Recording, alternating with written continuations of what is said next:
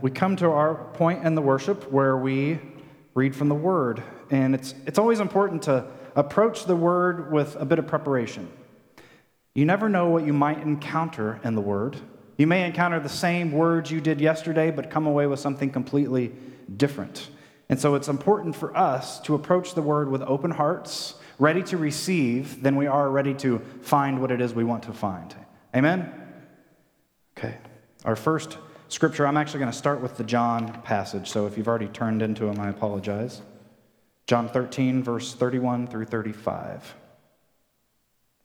I'll give you a moment.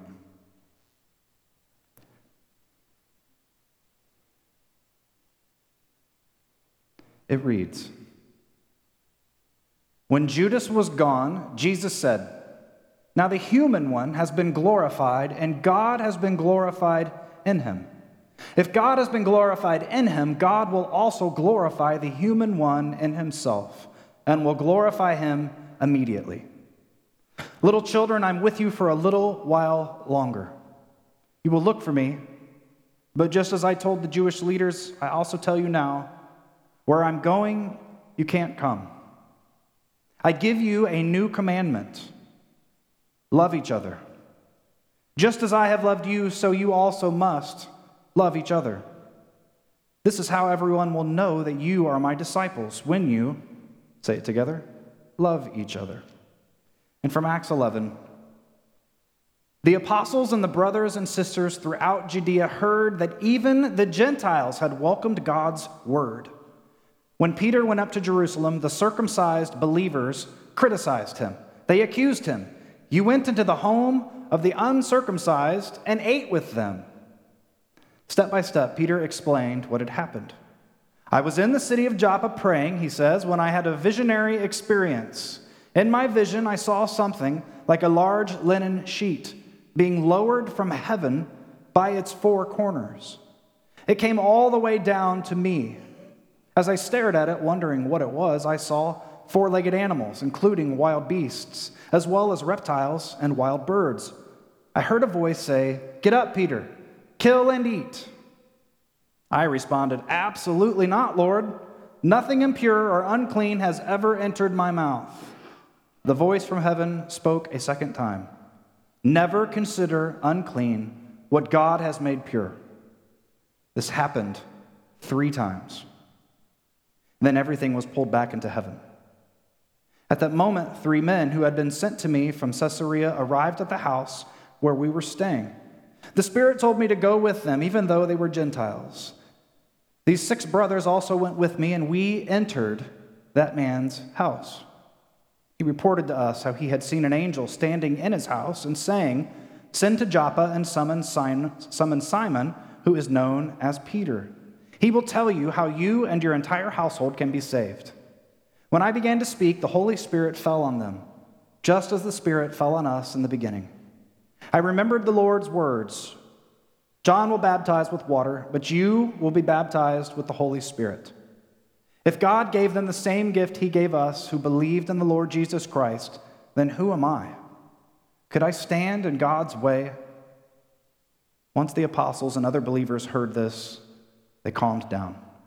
They praised God and concluded, "So then God has enabled Gentiles to change their hearts and lives so that they might have new life." The word of God for the people of God. Thanks be to God. Please pray with me and please pray for me. Lord, I thank you for this chance to just think and feel, to open our souls and our hearts and our minds to love you as completely as we can with them. And may you speak. May we experience you. Speak through me in spite of me. Speak into our hearts and let us listen in spite of ourselves. And may all that is said and heard, may it be acceptable in your sight. You alone are our rock and our Redeemer. Amen. Amen. So I'll start with a story, a personal story. It's a strange one.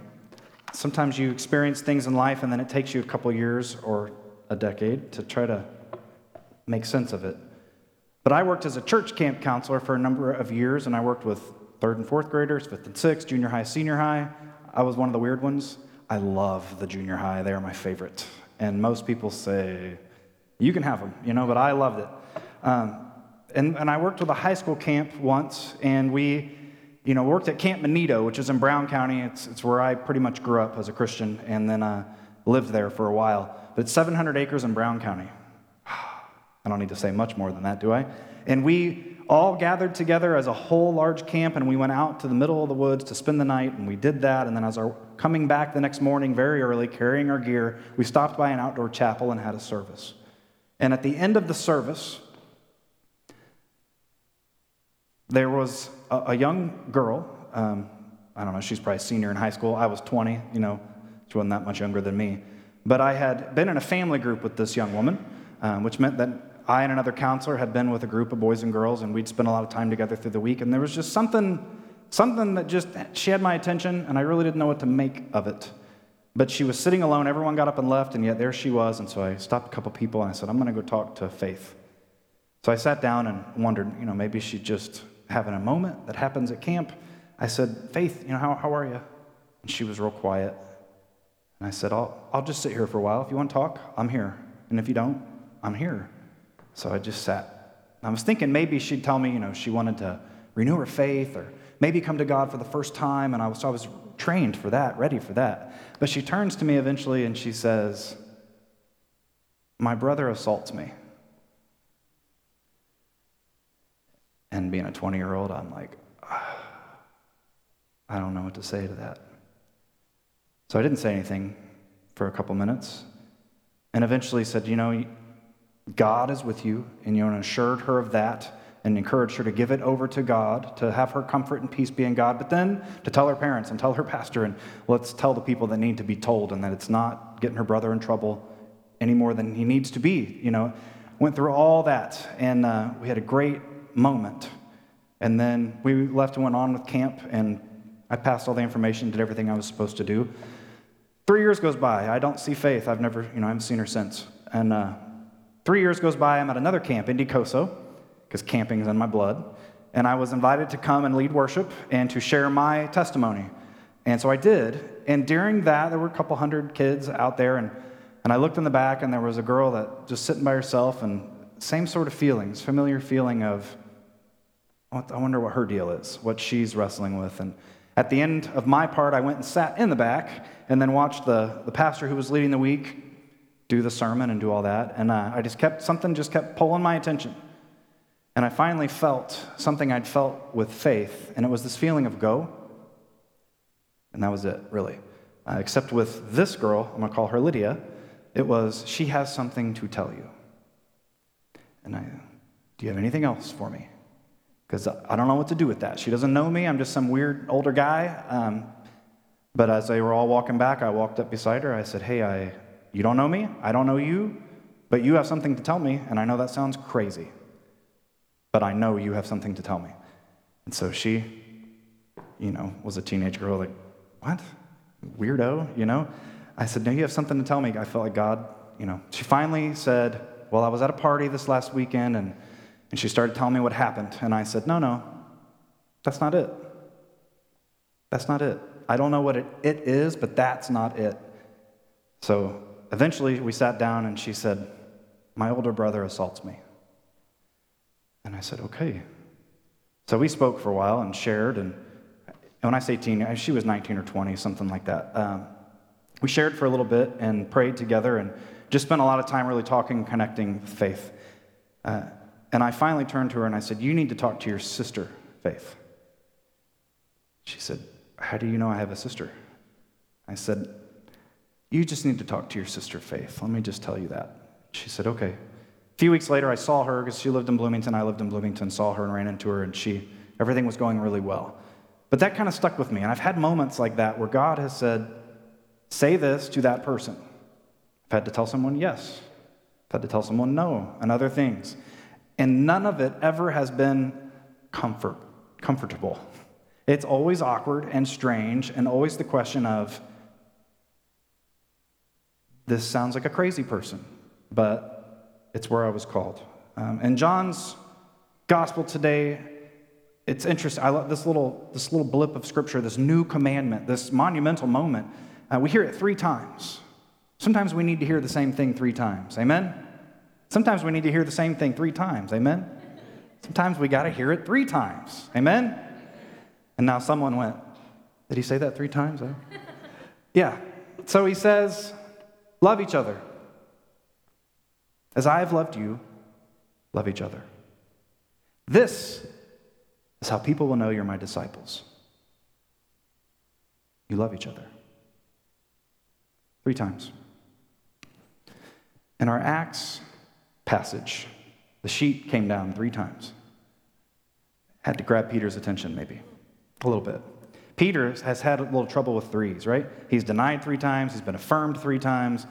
Peter has trouble. Well, we also find in this story this strange word for visionary experience, or in some of your interpretations it says a trance, which frankly is kind of weird. Peter fell into a trance, and then it just goes on as if that's normal, and we don't need to spend any time covering that. But the trance is itself this vision, and this word for trance we find all the way back in Genesis 2 and Genesis 15. In Genesis 2, when we find the word trance, God had formed a dirt person and then put them to sleep in a trance, and then from them created 2 dirt people. That's what the name means, dirt person. And then in Genesis 15, he made a promise to Abram. And the promise was to bless the whole world through Abram. I'm going to give you a son. I'm going to do all these things. And then he put Abram into a trance, and he fell asleep. And then God acted out the covenantal promise by an animal had been cut in half, and a smoking pot passed through it. This is in Genesis 15. It made a lot of sense to them. It's just very strange to us. But it seems when God puts people into a trance, something monumental happens. New boundaries form, old ones are broken. Now, Peter, being a good Jew, sees the sheet coming down 3 times, right? 3 times he goes through this. And he knows in his head that there are foods he's not supposed to eat, because it says clearly in Leviticus 11 and clearly in Deuteronomy 14, these are the foods you eat and these are the foods you don't eat. Yet here are the foods I don't eat, coming down, God saying eat. So Peter does what any good follower of God would do and says, no, God, I'm not going to do what you say because you say don't eat it. Right? You say here don't eat it, but you're telling me here to eat it. No, God. And God says, doing something new here, Peter. You're in a trance. Don't you get it? Something new's happening. Peter is still a little unclear, but he yields to the Spirit, and he goes when 3 Gentiles show up. 3 Gentiles that come from a Roman centurion. Now, Peter knows how Jesus died. How did Jesus die? On a cross. Who made the cross? The Romans. Who stood and nailed him to it? The Roman officers ordered by a Roman centurion. And here somebody named Cornelius, a Roman centurion, comes and says, come to my house, Peter. You can understand Peter would be like, this is crazy. But he goes. First, he gives them lodging. He eats with them. That's what he's criticized for later. And then he goes and he steps into the house. 4 little words, he entered the house. Seemed very small in the scripture, but was very big at the time. Crossed a boundary. And he pronounces this new way among the Gentiles. He says, no one shall be called profane whom God has deemed pure. The Spirit falls upon them, and this incredible thing happens. Up to this point, it's been believed that you don't eat these foods and that you don't associate with these people. But that is all changing in our scripture today. Let me ask you, did God change? But we have the list of food at the beginning and God's word twice. And now we're supposed to eat what back here says don't eat. Did God change? Genesis 12, the call of Abram. He eventually tells Abram, and you, Abram and Sarah, all the families of the earth will be blessed. All of you. That's been the whole goal. God never changed. Salvation and healing is offered to all through Jesus. And Peter goes on to share the good news with this group. So what you don't know is in Acts chapter 10 is when the thing actually happened with the sheet 3 times. And then in 11, he tells it again. He tells the whole story. He doesn't just say it happened. He tells it all again. Is that for the people in Jerusalem to hear it again, or is it for the reader that the author's written it down all the way in detail twice for us to read? Are we hearing the message? Something is happening here. And that's kind of how it goes with God, right? That's how your faith works. He says that he shares the good news with the people in Cornelius' house, this Roman centurion. And here's the good news according to Peter: peace. Now we say, but peace, in their eyes, peace was right relationship with God. Peace comes through Jesus. Right relationship with God comes through Jesus. I know I'm going to get an amen on that. Amen?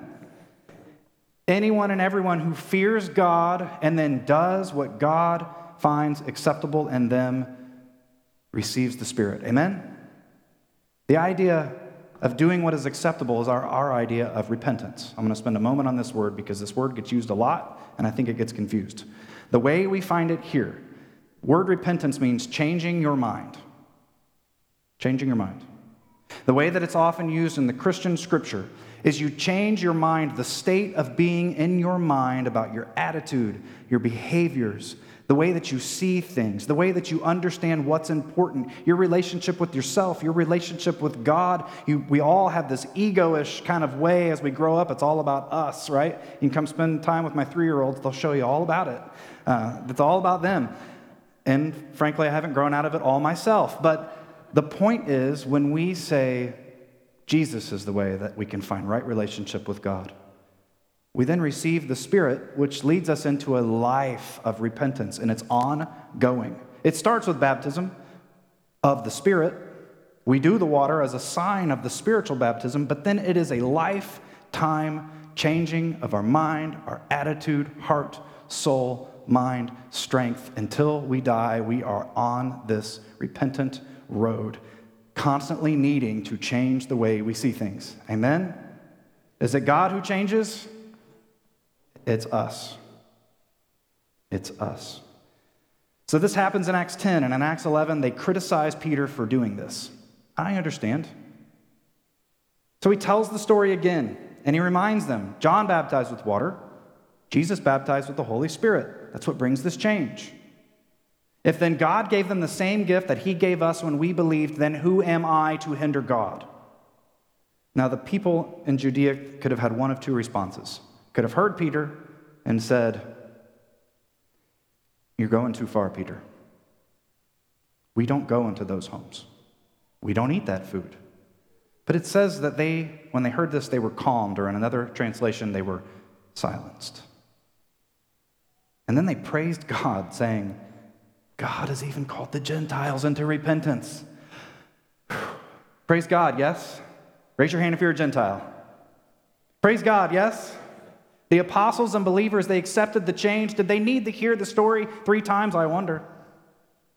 Or did they hear the story of the 3 times twice, as we read it in Scripture? How has the peace of God been experienced in your life? The right relationship that you have experienced in your journey of repentance toward perfection. How has it changed your life? Did God change? Have you changed? How? Have you grown in your understanding? Do you think the same things today that you did 10 years ago? Will you think the same things today that you will 10 years or 5 years from now? I hope not, because if you're changing and growing, then things will change. Have you grown in awareness of the world around you? And let me say it this way. Someone had a t-shirt on this week. I'm sorry, this thing's crazy. Someone had a t-shirt on this week that said, everything changes when it's someone you know. And that's all it says. Everything changes when it's someone you know. We hear of things as kids, I'd never met anyone from a different country, and had this whole idea of what that person was like. And then I met somebody, and I was like, oh, you're a lot like me. Or then you hear of somebody with a particular disease or illness, and it's not really part of your life, but then you meet a person, or it's your loved one, and then everything changes. Or then there are people in your life who've heard the name Jesus, because I'm pretty sure everyone in the United States has heard the name Jesus at one time or another. But all they know is something that feels so detached, but maybe they just need to know it in the flesh. Maybe everything will change when it's someone they know who says, let me tell you how God has changed me. That puts this whole idea into flesh and blood. All families on earth will be blessed. I kind of happen to think there's something really beautiful happening.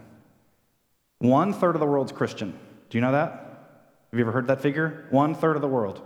Which means if we lined everybody up, all the people, it'd be a long line, all in a line, and we interdisperse the Christians evenly, it'd be what? Every third person. Which means the Christian could simply reach to the right and left and grab a hand, which means that every single person in the line would be holding the hand of a Christian. Coincidence? But we have to grab the hands. Because Paul says every knee shall bow and every tongue confess that Jesus Christ is Lord. Is that something to celebrate? Yes. The Holy Spirit is leading us. The Holy Spirit is leading you, wherever you are, to push the boundaries of your comfort zone, to push the boundaries of what you thought your life was going to be about. And you've been put into place with a purpose to bring healing and salvation to all the earth, to all people, to anyone who will extend peace. So what Jesus says, go and offer peace. If they receive the peace, stay with them. If they don't, okay, go on to the next person.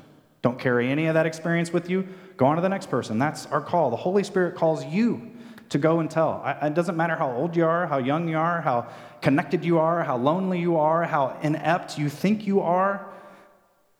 You can tell the story of the peace that you've experienced. The Spirit might lead you to people in your life that you're not comfortable with. Will you go? Might you stand next to a Roman centurion? We have trouble seeing people through the love of God. I do. I like to think I've got it, and then I realize, no, I don't quite yet. Anybody else? Anybody have trouble seeing yourself through the love of God? To understand what it even is to love each other, we must understand how Jesus loved us. So let's look there. Peace with God, right relationship with God, true and total, complete shalom of our heart, soul, mind, and body comes through Jesus. Yes? We believe this? You can say it as you believe it if you want. Yes? All right, there you go. Now we're cooking. This love was proven how? On that cross. Love was proven on the cross. Even while we were yet sinners, Jesus died for us, and we know of God's love.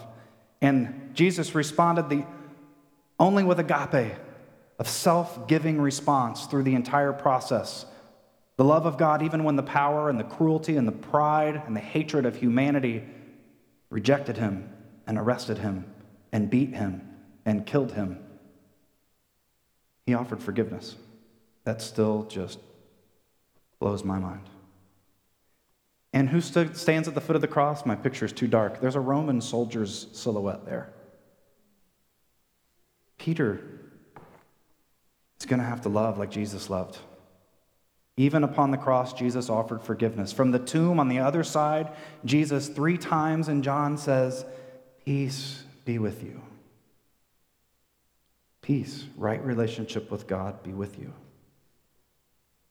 Accept this peace offered in Jesus. Accept the Holy Spirit, which invites you into this ongoing life of changing of the state of your being, your mind, your attitude, until you get into rhythm with God. Accept the boundary-breaking plans that the Holy Spirit has for your entire life and for your world, whatever that may look like. And when we hear of new things happening that even stretch our comfort zone, let us dance with joy as the promise of every knee and every tongue confessing is being fulfilled. Let us dance with joy. Amen? Let us pray. Lord, I thank you that you are with every one of us. You require nothing other than our willingness to let you, to know that you are what we need, to know that Jesus is the way that we have come to right relationship with you, even though we are still flawed, even though we have so much work to do. You accept us right here and now, and you invite us to keep going. Call us, Lord. Let us hear the words in our ears. Go, do, be, call, talk, share. Tell us where to go, Lord, and we will go. We will go with the grace and peace of Jesus Christ. Amen.